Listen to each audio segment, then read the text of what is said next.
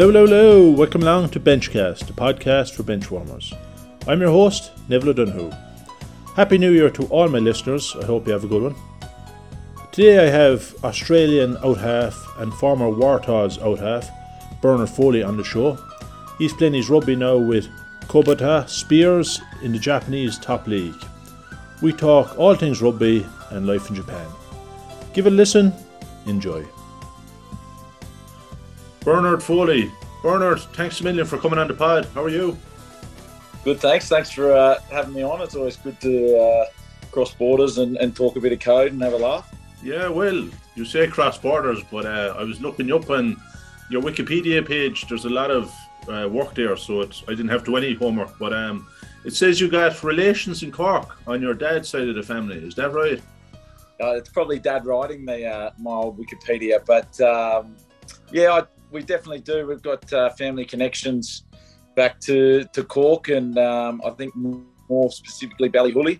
Yeah, I've actually never been there. So as far as I've got is Dublin, but there is my brother's name's Connor Foley, so I think that's a pretty Irish name. Oh, definitely. Actually, funny enough, you say Ballyhooly because there's one other famous rugby player that comes from Ballyhooly. You probably played against him a few times. A tight head prop. I don't know. He played for Ireland. Can you think his name? No. Was that it was a big Ty Furlong? No, Mike Ross. He was just Mike before. He came from. It's a small little village, but it's after producing two good rugby players, it seems. So. Well, I don't know if I can claim much of it, but there's some connection that goes a long way back. Right. Then I suppose we'll go looking at I suppose speaking about, I was looking up you started at, I think you started playing in university, was it? And then you started sevens, before I wanted to ask that, being your Irish connection, was it always the Wallabies, or if that didn't work out, would you have been tempted to move up north? I'm sure if nothing worked out, I would have explored all avenues. I was a sports nut, a rugby nut, growing up, and followed all teams. Loved watching it. I remember, funny you say that, I went to the 2003 World Cup, and a friend of ours had tickets to go watch Ireland. I think it was Ireland Romania, and I went along as a young kid, and I remember singing the Ireland's call and trying to learn the words to it. So right. That was as far as I got to supporting Ireland. It was again, who knows how it would have unfolded. Yeah, no, definitely. Then I suppose the other thing I want to say that was on your Wikipedia, you've the nickname Iceman. Well, I know why you have that, because I was watching some of your highlights last night, and I saw you got obviously that kick against Scotland in the World Cup, and I saw you got that kick for the Warthogs in the Super Rugby final. But it also said you have the smallest hands in rugby. What's that about? Is someone measuring your hands, or I don't get the reference there? I don't know. I think it's probably Will Genier or someone trying to have a laugh. Right. He used to try and deflect, I think, himself. So he threw it onto me. Yeah, he threw it onto me a little bit. Right. And then we'll start in with your career, Bernard. Was it always rugby from day one? Because we know Australia is a massive sporting nation. You got Aussie rules, you got rugby league, what else you guys got down? You got a load of sports. Was it rugby union from day one? Rugby was probably my primary sport. But like you said, in Australia, we're pretty blessed to have all different sports. And through my schooling days, I'd play any sport to get me out of the classroom, and I was playing a different sport nearly every afternoon or every night of the week, just to get out, to enjoy it, and be a part of a team. So growing up, it was cricket, it was rugby, basketball, touch footy. There was absolutely everything that we could be doing outside, and I think that's probably the one luxury that we do have in Australia.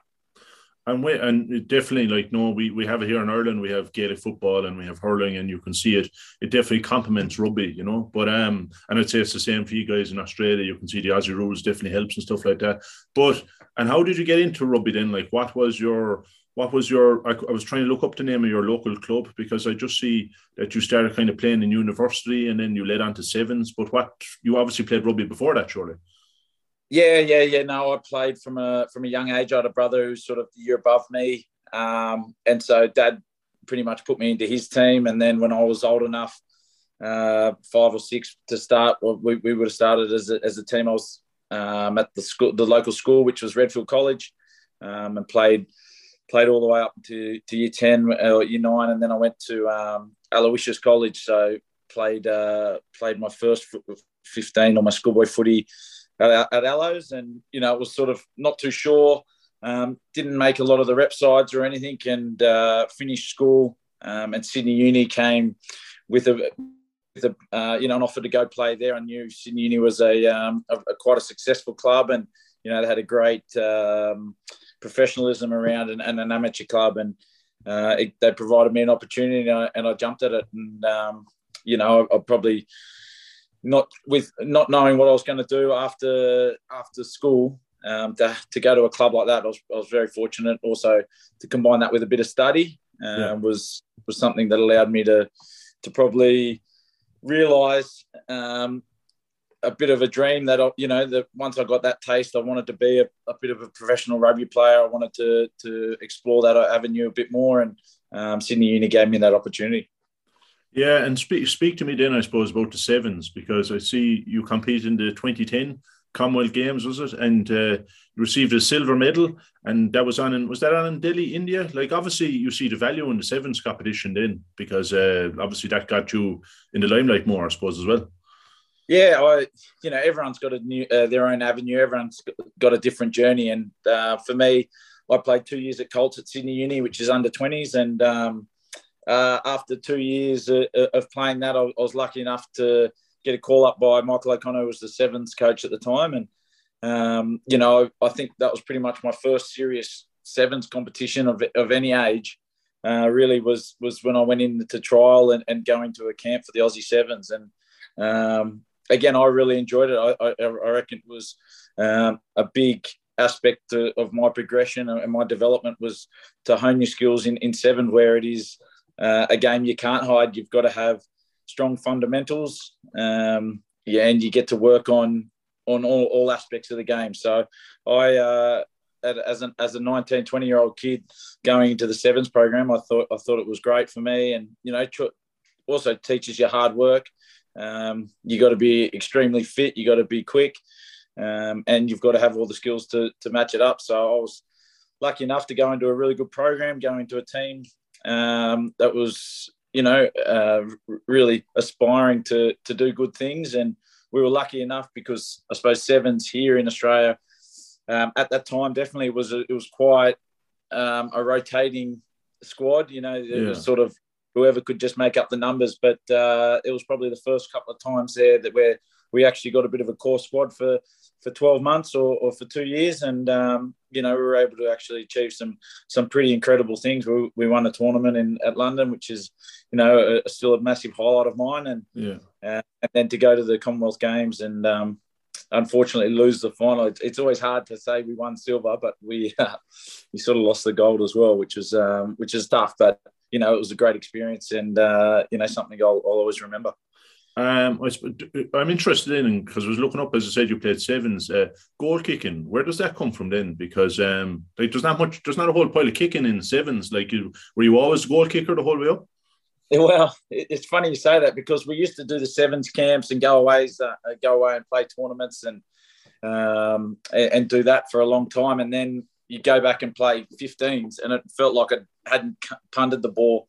Or forgot how to kick it. So, and definitely goal kicking was an art that you don't use in seven. So, it's something I've always done. I think as fly half, especially through your younger days, or just wanting to have your hands on the ball and do that, you always involved kicking the ball and putting it on the tee and trying.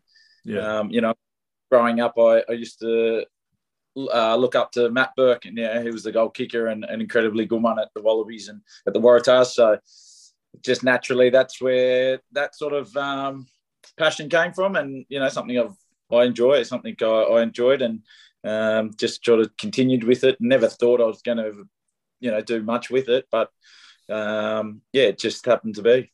Yeah, and then I suppose that led you on then to the Warthogs.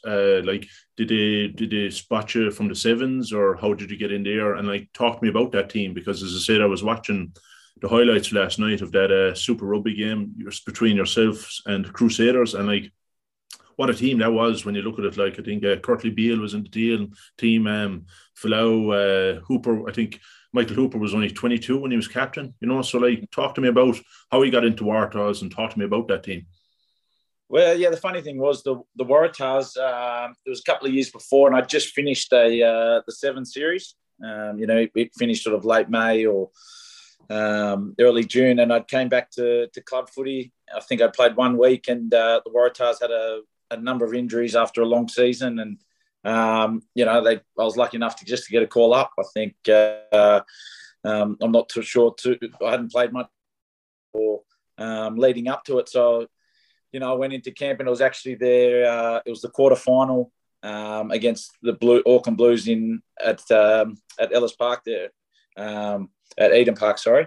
Yeah. And I was just went into the program not really knowing, and I remember walking in on the Monday. Phil Waugh, I think, announced it was his last game and he was retiring. Curtly Bill made an announcement to the team that he'd signed with the Rebels for the next year. So it was all happening that week, and I was lucky enough to get on. Unfortunately, we lost, and that was the season over. But I played the last about 10 or so minutes, and just really, again, enjoyed being part of something. The Waratahs were a bit of it was a dream as a kid. So when I got that experience, and then I suppose from that led on to getting a contract full time with them the following year. So yeah, it was a bit of a tumultuous sort of start to my career and at the Waratahs, but and then I suppose over the next couple of years there were a number of changes that sort of a fair few of a couple of the senior guys was sort of left. As I said, Phil Waugh left. Guys like Ryan Cross, who was involved in my thing, Beric Barnes, Al Baxter, those sort of stalwarts of the game, they sort of left the Waratahs, and then came 2014. Curtly Bill came back to the Waratahs from the Rebels. We'd had Nick Phibbs as well come back. As you said, Michael Hooper was only really young in his days, and we had Dave Dennis as the captain to really gel together. And it was just my whole memory of that season was just how well the squad got along, and the journey we went on. And the games stick out, yes, but it was more so the memories and the camaraderie that we sort of grew in that squad and were able to handle. And I think that went a long way, especially in that final when the pressure was on, or when we were down by a few points with only a couple of minutes to go. Guys sort of really played for each other, and it all counted in that 2014 final. Yeah, there's so many big names in that team, and in the Australian team, but there's 3 people I do want to ask you about, because I'll ask you first about Michael Cheika, because we obviously here in Ireland, we'd be very familiar with him when he coached Leinster, and I'm from Cork, so we might be a relation as well. But Munster's my team. Munster's my team, being from Cork, and Leinster and Munster always have a massive rivalry. Talk to me about Michael Cheika, what he brought in when he came to the Waratahs and the Wallabies. Yeah, Check is very familiar with him. I had him for so many years at Waratahs and then at Wallabies, and he was exactly what the Waratahs needed back in 2013 when he first came in. He just brought. He's a big figure, and he's charismatic, and he demands a lot of people and players and everything. But that's exactly what we probably needed in terms of finding our own identity. Finding what the Waratahs meant or what they stood for, and then implementing a game plan and a way that we were proud of, and that the people of New South Wales would be proud to come along and support us and watch us. And you know, in those early years, it was incredibly tough. I remember the pre-seasons were not much fun, but it just showed the power of hard work. When you get through those hard times, the bonds and the connections you form off from that, and how that can help leading into the season, into big games and everything. And you know, he, especially those early years, really set a foundation for that, and then that also carried on, I suppose, when he went into the Wallabies role at short notice, leading into that 2015 World Cup. Michael Hooper, I just want to ask about him because, like, what a warrior that guy seems to be. Like, you know, like we'd watch the Rugby Championship up here every summer, and that guy just keeps coming back for more and more, no matter how many beatings guys might get against the Kiwis, but, like, you know, he just seems to be made of steel. Yeah, he's exactly what you said. He's a warrior. You know, I've had the fortunate, you know, been in the side seat next to a lot of his journey, and he just never ceases to amaze what he's puts his body through, how he recovers, how he is able to get up and perform again the following week. Is truly inspirational, and you know, it's always been an absolute pleasure to run out alongside a guy like that who puts his body on the line each and every game. You know, there's no one on the field going to outwork Michael Hooper. So yeah, it's been one of the joys of playing Waratahs and Wallabies is to play alongside him. And the final, Claire, I have to ask you about before I get back to your own question is, because this obviously made world news, is Israel Folau. Like, what a player, but, like, you know, like, he kind of strayed offside, I suppose, a small bit that time. Like, you know, what did you make of that inside in the Australian camp? Like, you know, or I suppose that was just a difficult time to be around the Wallabies camp, you know? Yeah, you know, it's not it was, and it happened sort of through Waratahs, the Waratahs season, but it was sort of, I think cracks were sort of appearing beforehand. But, you know, Izzy was a freak of an athlete. He was a great teammate. You know, leading up to those number of years before that, he again was professional. He was always able to perform, especially in the big games. He would turn up, and he was a freak of an athlete. So yeah, I think Izzy sort of he realigned in terms of his goals and his passions, and you know, and what he wanted to stand for. And for that, I definitely can't bag the guy. Like, he's each individual, you do it for your own reasons. The only thing is, what I would say was that when it starts to affect the team, then you have to really think about what you're doing, you know. And I think that time and that period, thinking back and reflecting on it, you know, it started taking away from the team. You know, guys were having to decide and choose sort of on what side they were, or you know, every time you went to a media conference, you're answering questions about that and not about the footy. And so that especially puts young guys in a really tough situation. And you know, it's not why you're playing footy to be going out there and talking at all the off field. You want to do you're talking on the field. No, definitely, that made world news at the time, and it was such a pity. Like, you know, well, whether you agree or not agree with it, like, it's such a pity because Australia were the ones that lost out because he was such a good player, like, you know. But then I'll ask you, Bernard, about I have to ask about, you're in Japan at the moment and you're playing with the Spears, is it? I can't even pronounce the Kobe Spears. I got to ask you about Spears. Yeah, I got to ask you about because I had Chris Robshaw on the show a few months ago, and he obviously is playing in San Francisco now. Like, and I see is it Quade Cooper's in Japan also, and I see Pollard, the South African out half, is in Japan. Why did you decide to go to Japan? You know, like, obviously, look, a lot of people will say, oh, it's for the money or whatever, but did you go over for real good ambitions to add more to this team over here? Yeah, definitely. So I'm here playing for the Kubota Spears. For me, it was a new challenge. I was after my time at the Waratahs and everything, I was excited for a new challenge. I think I I needed it for personal and for my playing career. You know, I needed to put myself in an unknown or uncomfortable environment and wanting to succeed, come over here and, achieve more in my playing days. I think when I came to Japan, it was, I had an experience a number of years ago, 6 years ago now, and I really enjoyed it. I enjoyed the people. I enjoyed the programs, and then getting that sort of experience through the World Cup again in 2019.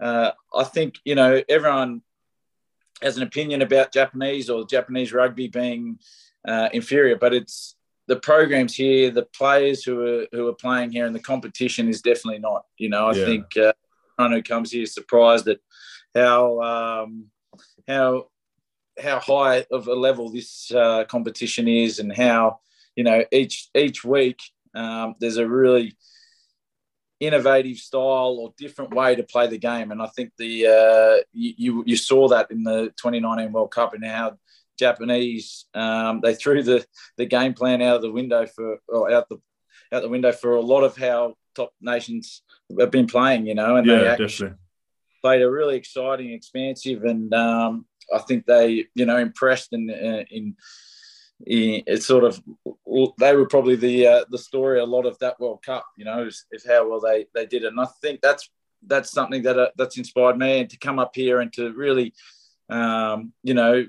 implant. And when you come up to the teams here too, it's such a melting pot. You get a lot of the Japanese, obviously, but you get, I'm lucky to team with a South African head coach. I've got a couple of South Africans. I've got Ryan Crotty from New Zealand All Blacks, and then a couple of Koreans. So you actually come together into these teams, and you really have to forge a new identity. You can't just do what you've done at home. And really enjoyed trying to understand the other guys in the team. What's the league like, Bernard? Is the league very competitive? Like, is it or? Yeah, definitely, and especially in the time I've been here in the last 4 or 5 years leading up to that, I think the influx of foreign coaches, of also foreign S&Cs and foreign players, have lifted the level of league dramatically. I think, as everyone said or thought back in the day, you just come here for a pension. It's definitely not like that now. You train for 3.5 months. You play 6 to 10 preseason games, and then you have a season now that goes for 16 games. Back in the day, you come here for 10 weeks and you're home. But no, you've got a proper season now. It's home and away. It's a genuine competition, and I think it's starting to. Well, it already is attracting the best player in the world because of the quality and the standard. Well, it's your second spell in Japan, so I've done a lot of travelling, but I've never got to Japan. But I heard it's supposed to be a beautiful country. But the other thing I'd ask you then is, how long is your contract over there? And I suppose now with the Ghetto rule, is the Wallabies door, is that still always open to you? Is that a thing you'd like to? Because we're not that far away from the World Cup now again. It's a question I get asked quite a fair bit, and I've got all the time in the world for the Wallabies. I still love the team and love seeing them succeed and do well. And I've also got a lot of close mates there. I really reflected when I got here that I needed a change. I needed to sort of go and challenge myself in a new environment.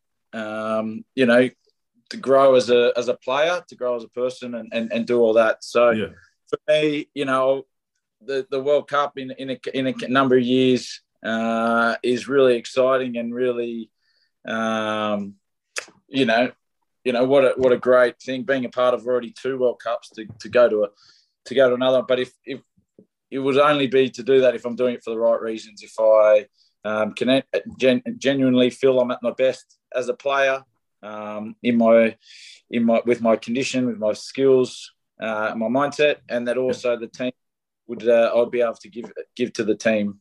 But it's great to see those guys developing and the squad evolving and gaining experience and playing top level matches, and I think it's exciting times for Australian rugby. Well, I suppose then I was looking up few of your highlights, because 2015, I thought you really had a great World Cup, and being an honorary Irishman and being an Australian, you must have been delighted to send England packing in the World Cup in 2015, because I was watching like the 2 tries you scored, like I think the pass Will Guinea gave you was just perfect out in front of you, and you were able to run into the space, and then the other try you scored was switching the play. You know, it was just brilliant. Like talk to me about that game, because that was just a massive game and on the world stage in Twickenham, you know.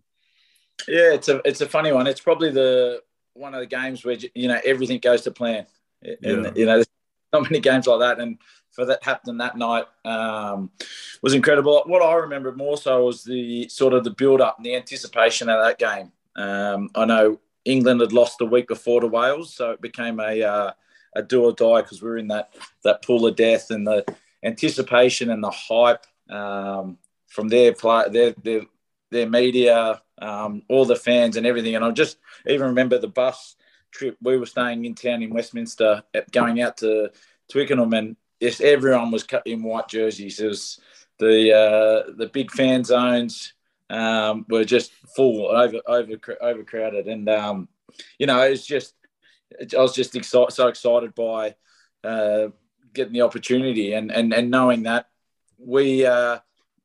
I'd have to say to the coaches, you know, we'd sort of prep for those games for 3 months, because you sort of get that luxury in the World Cups, is to have a great preparation for it. And you know, in that second try I scored, where we switch back, we go open, we come back. It was a planned move, and it was sort of one thing we try to run it at training a lot, and we couldn't execute it much. I think I was also running it with different personnel, so I was running it with Israel. But when Rob Horn gets injured in the first couple of minutes of the game, Kurtley Bill comes on, and Izzy shifted. So it was KB who ended up in that position, and you know, really lucky that it came off on the night. But you know, it's just those small things that you remember, that it didn't work at training, but then when we got out there, it was lucky to come off, and just how the coaches had designed it.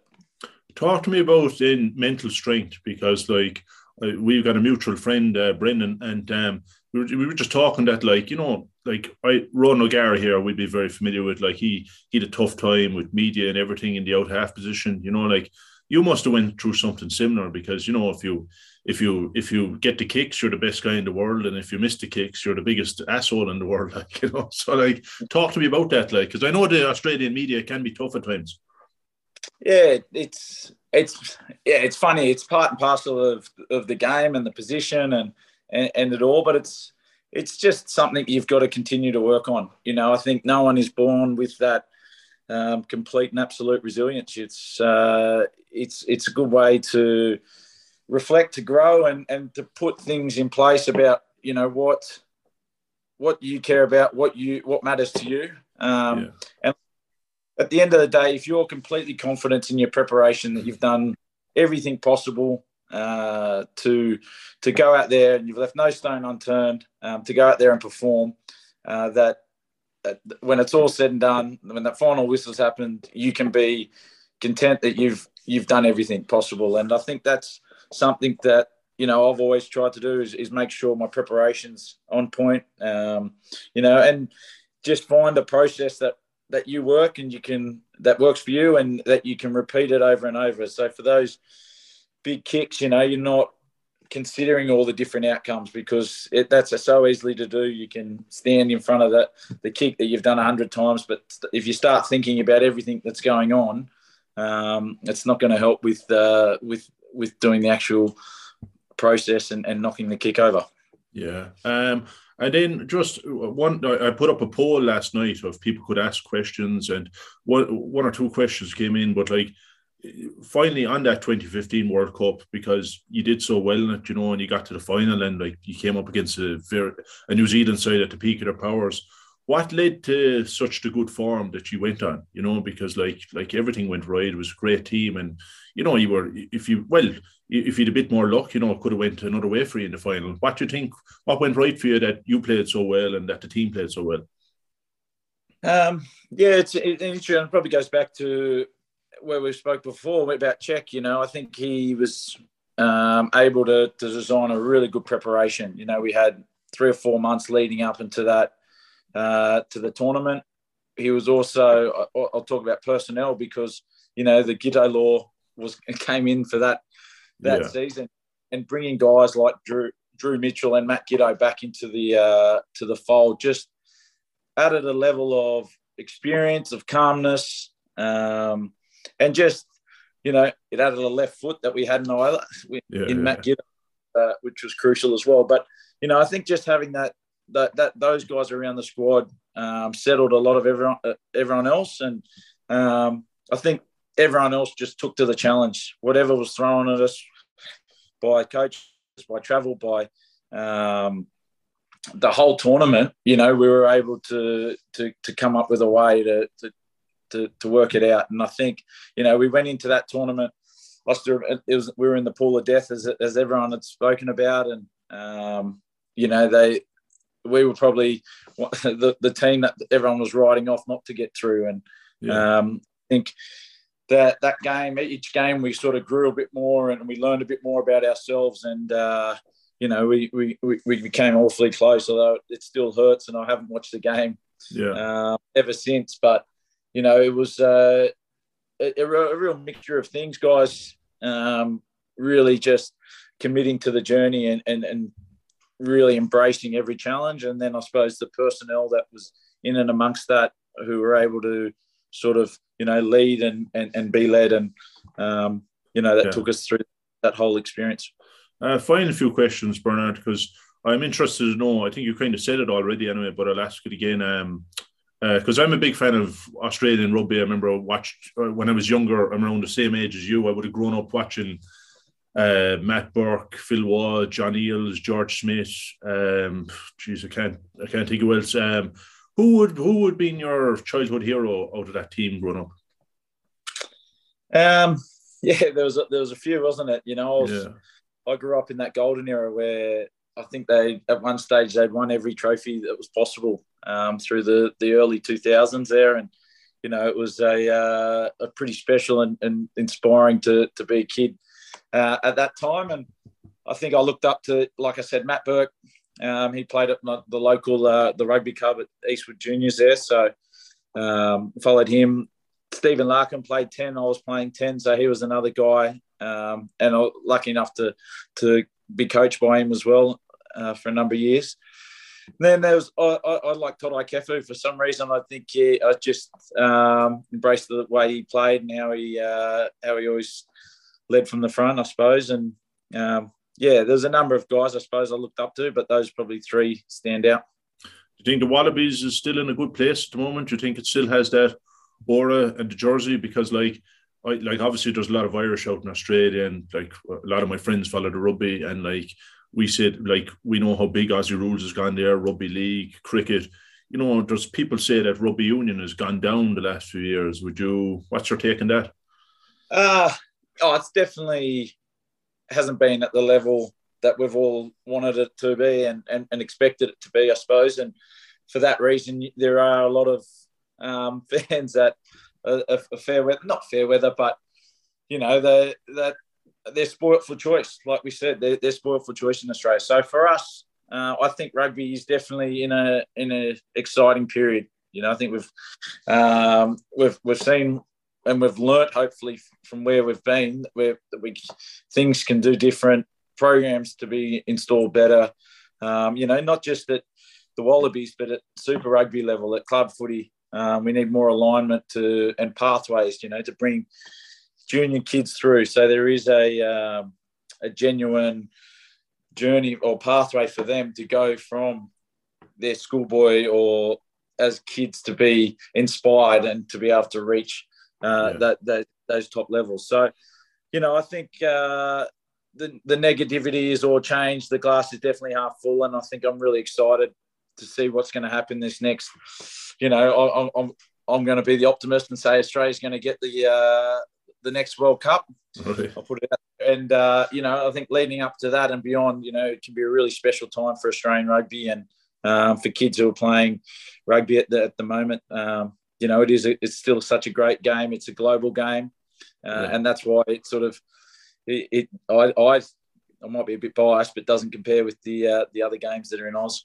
Right. And the other thing I want to that you're an Australian, because like you, I think, like, to be honest, Australia is a lovely part of the world, but I'd also hate to be from Australia in a way because you're so far from everything. Like, can I ask you about the commuting? Because when you played in the Super Rugby and played in the Rugby Championship, that must have been a big pain in the ass, like having to jump on all these flights and stay in all these hotels. Like, you know, I think eventually rugby might go the way of the soccer. You'll get the best players in Europe, and then there'll be an international break. Like, what did you make of all that traveling when you were with the Wallabies? Yeah, you do. You rack up the frequent flyer miles pretty quick. You know, there's some trips that you do where you're at home, you go for a week in South Africa, you go for a week in Argentina, then you fly home and it's for 3 weeks you're jet lagged. And it's like what the body doesn't know what's going on. But it's I think that's also the exciting and one of the luxuries that we get to play an international game and a global game is that you get that opportunities to see Europe, you get to see the Americas, you get to see, you know, Argentina and Africa, and, you know, I think we're close enough to New Zealand as well that you see the good and bad side of them. But, you know, it's not ideal, and I suppose when you are traveling so many different timelines and different competitions just to play games, it's hard for our fans to follow that. I think that's the hardest thing for supporting rugby in Australia is the time zones, is the knowing when games are on or aren't on, and just having a consistent product to show every week. But, you know, I think as a player, you really embrace the opportunities to go over and play in new countries and explore new cities, and, you know, and also see how games are played differently all around the world. So you might see it as a bad thing, but I'll take the sunshine down there any day. Right.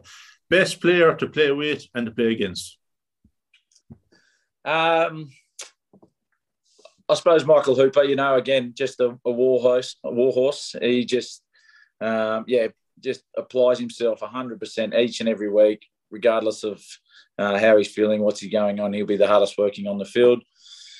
To play against, I suppose, you know, we get very familiar with a few of the All Blacks. So Dan Carter was always a guy of great composure to play against, or a Richie McCaw, you just knew he was, I suppose, hunting rucks and tackles all game.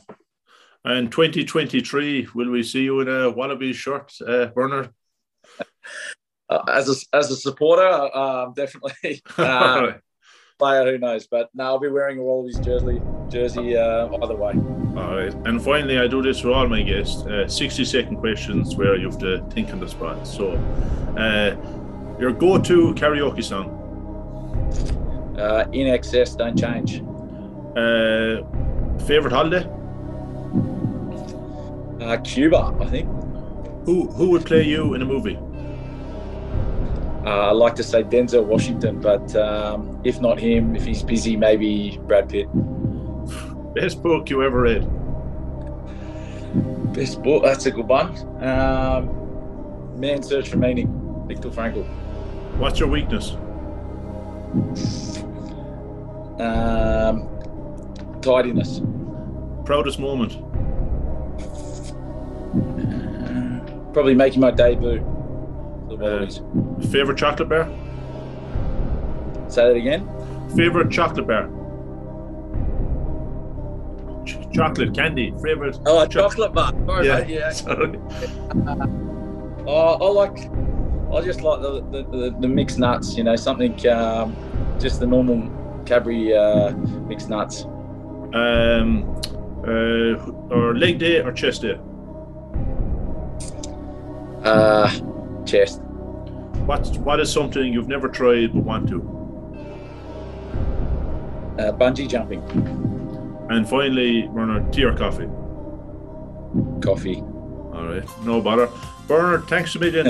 I think James O'Connor follows us as well, and now hopefully we have yourself following us as well. And thanks a million for your patience there, because beforehand it took us a while to get the sound going. But look, I wish you all the best in Japan, and thanks a million for coming on the pod.